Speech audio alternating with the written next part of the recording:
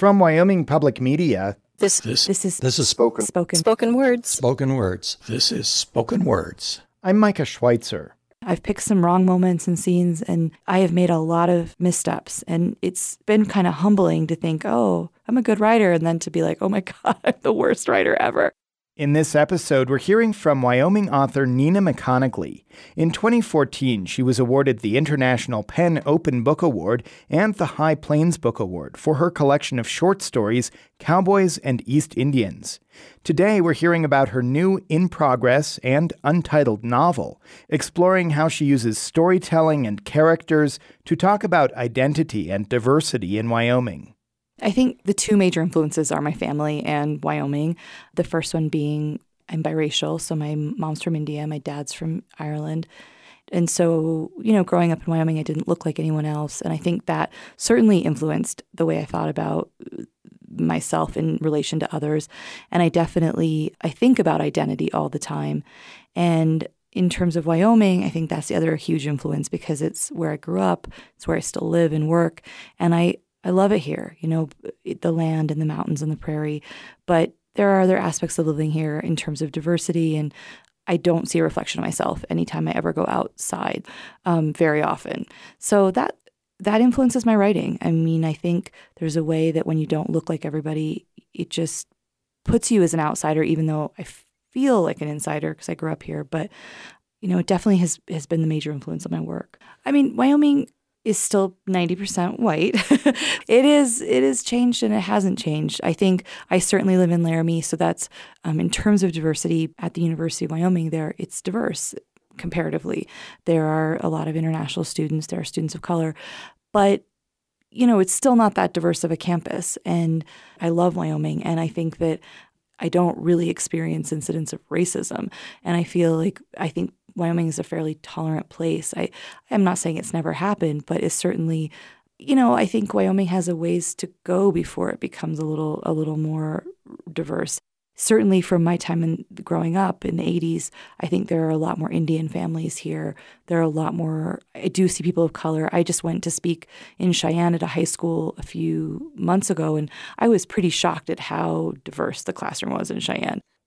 Although the state is still changing and diversifying, McConnogly talks about the wonder of Wyoming and how she uses her characters to try to capture what makes Wyoming unique. Whether you're from a place like India or even if you're from New York City, I think when you come to Wyoming, it's a pretty singular experience. I don't think it's like anything most people are used to in terms of just so few people, the weather, the extremes. I mean, the wind alone makes people just shudder.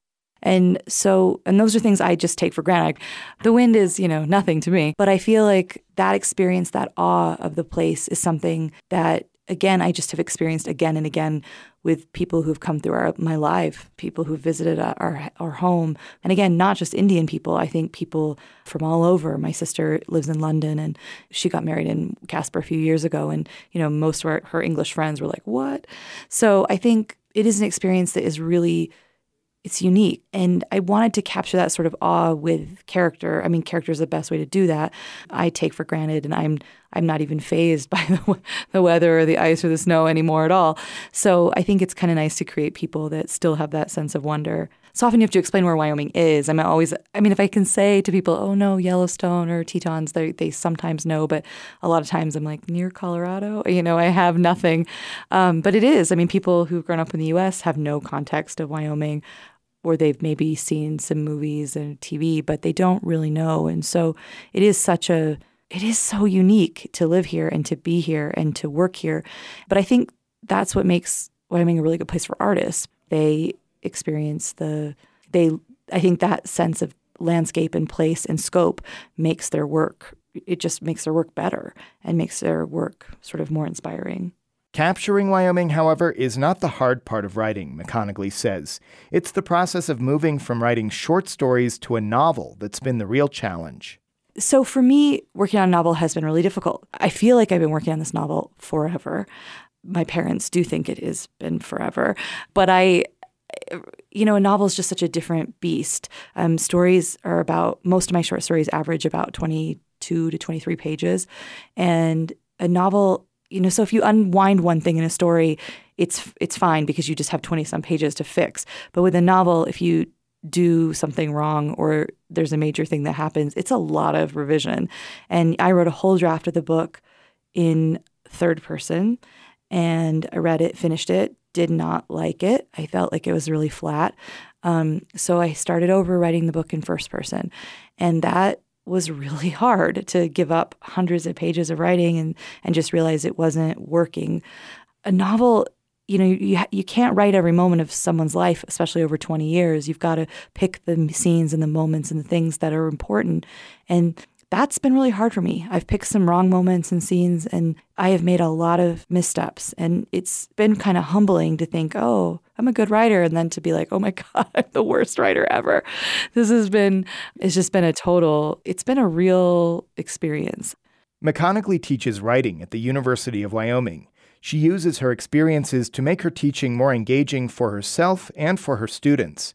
They explore different authors and narratives, breaking down the expectations of Western literature cliches. I think one thing I've been thinking about a lot is I teach a class here at the University of Wyoming on post-frontier fiction and on sort of writing about the West.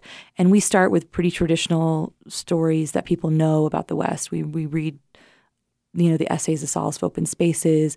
We read stuff that people kind of know when they think about like Western writing. And I think one of the things I've loved about this class is getting to sort of then blow up that notion.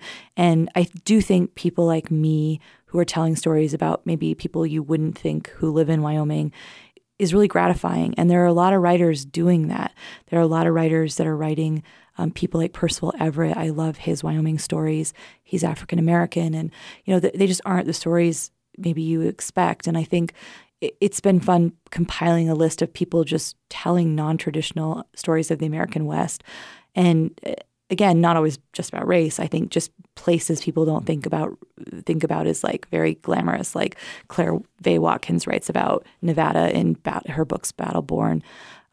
And I think that's been really pleasurable for me to be able to sort of subvert the genre because, again, I don't think everyone that's a Western writer is writing about cowboys or writing about ranching or writing about even, well, those are, I guess, the major stereotypes. But I think it's been kind of fun to just say, no, there are people telling really odd stories about Wyoming and Montana and Colorado and many of the other states that make up the Mountain West. The reading McConnachly shares with us now is from her new unpublished novel, and it paints a picture of 1980s Wyoming. My sister Agatha Krishna said it started when they came, and that's where you could put the blame. But then she said we had to go back. So we blamed it on Reagan, as that summer everyone blamed him, as we went into a bust and watched an exodus go out of our town. But I blamed the Cold War and Gorbachev, as he had that thing on his head, and I felt he could not be trusted. We blamed famine in Ethiopia as my mother posted a photo on the fridge of a child with a belly like a hot air balloon. We blamed AIDS, which we didn't really get, but thought you could get from the water fountain at the public library you stepped on with your foot. We blamed the Olympics as we hated that eagle waving an American flag, but secretly I had a button with Sam the Eagle and his sly smile and torch. But then we blamed it on when my parents first came to Wyoming and then them in general. We thought they shouldn't have married, they shouldn't have mixed. But Agatha Krishna said we could blame it on my grandparents for having one that would go to school and one who didn't. But then she said, let's blame it on the British. Everything could go back to the British. They did it first, Agatha Krishna said. They were colonists. They were the reason one went to school when one stayed home. They were the reason that we were quiet around most white people. The reason my mother drank tea when everyone else we knew except Mormons drank coffee. That summer, we had an Indian summer twice. A frost had come and left the garden broken. Tomato stalks broken too. My mother's peppers dangled like limp green earrings from the stem. But then the days warmed again, marked by an infestation of millers. At every stoplight, they threw themselves in swarms at the streetlights marking the intersections. They offered a kind of sati to the light. My father, tired from coming off rigs, would at night fill a large stainless steel bowl with dish soap. Leaving it on his desk, he would shine a desk lamp into the soapy bowl. In the morning, the bubbles long would have become flat, and in that bowl of water, their little bodies floated, their wings soaked in black. I always felt bad for them, drawn to something beautiful, something almost ethereal, to find themselves trapped. I didn't think it was a good way to die, but what is? And the only way you could justify it was when my mother held up saris eaten to lace, sweaters with holes the size of coins. In that second wave of warmth, they came to us, not tired or broken, but poor. We drove to the Denver airport to pick them up. They did not come off the plane looking bewildered by this new land before them. If anything, they came at us like those moths, fast, a little frantic, and seemingly, as the months would show, drawn to the wrong things. My mother, who had not seen a member of her family since marrying my father almost 14 years before, ran to her brother, squeezed my cousins like lemons. Before they had picked up their bags from baggage claim, she had filled my cousin's hands with chocolate, given my aunt a rhinestone necklace, and my uncle a carton of Marlboro Reds. The Ayers dipped into our lives like a tea bag into the whiteness of a porcelain cup. They muddied the water, they made our house feel small as they lived in the bedroom that Agatha Krishna once had. They left rings of talcum powder on the carpet, the bathroom floor was slick with water as they used a cup and bucket, and the house became smelly with food as my Aunt Debbie cooked and cooked. If she wasn't cooking, she stood out on the lawn in a sari and cardigan looking at nothing, feeling the air and the altitude with a kind of wonder. She also watched a lot of Dynasty. I knew that when you really came down to it, I blamed my uncle, and we knew that whoever started it, we would finish it. So at night as we lay in bed, Agatha Krishna in a sleeping bag zipped up tight to her head, and me in a blanket half-eaten by moths, we told ourselves it wasn't our fault. We made a mantra singing, "The British are to blame, the British are to blame, and Uncle will pay." And I think it was the only way we could do it, the only way we could kill a man before 2 years were out, the only way we could take my uncle's life and not look back, and not be filled with any blame. That's Nina McConigley reading from her forthcoming novel.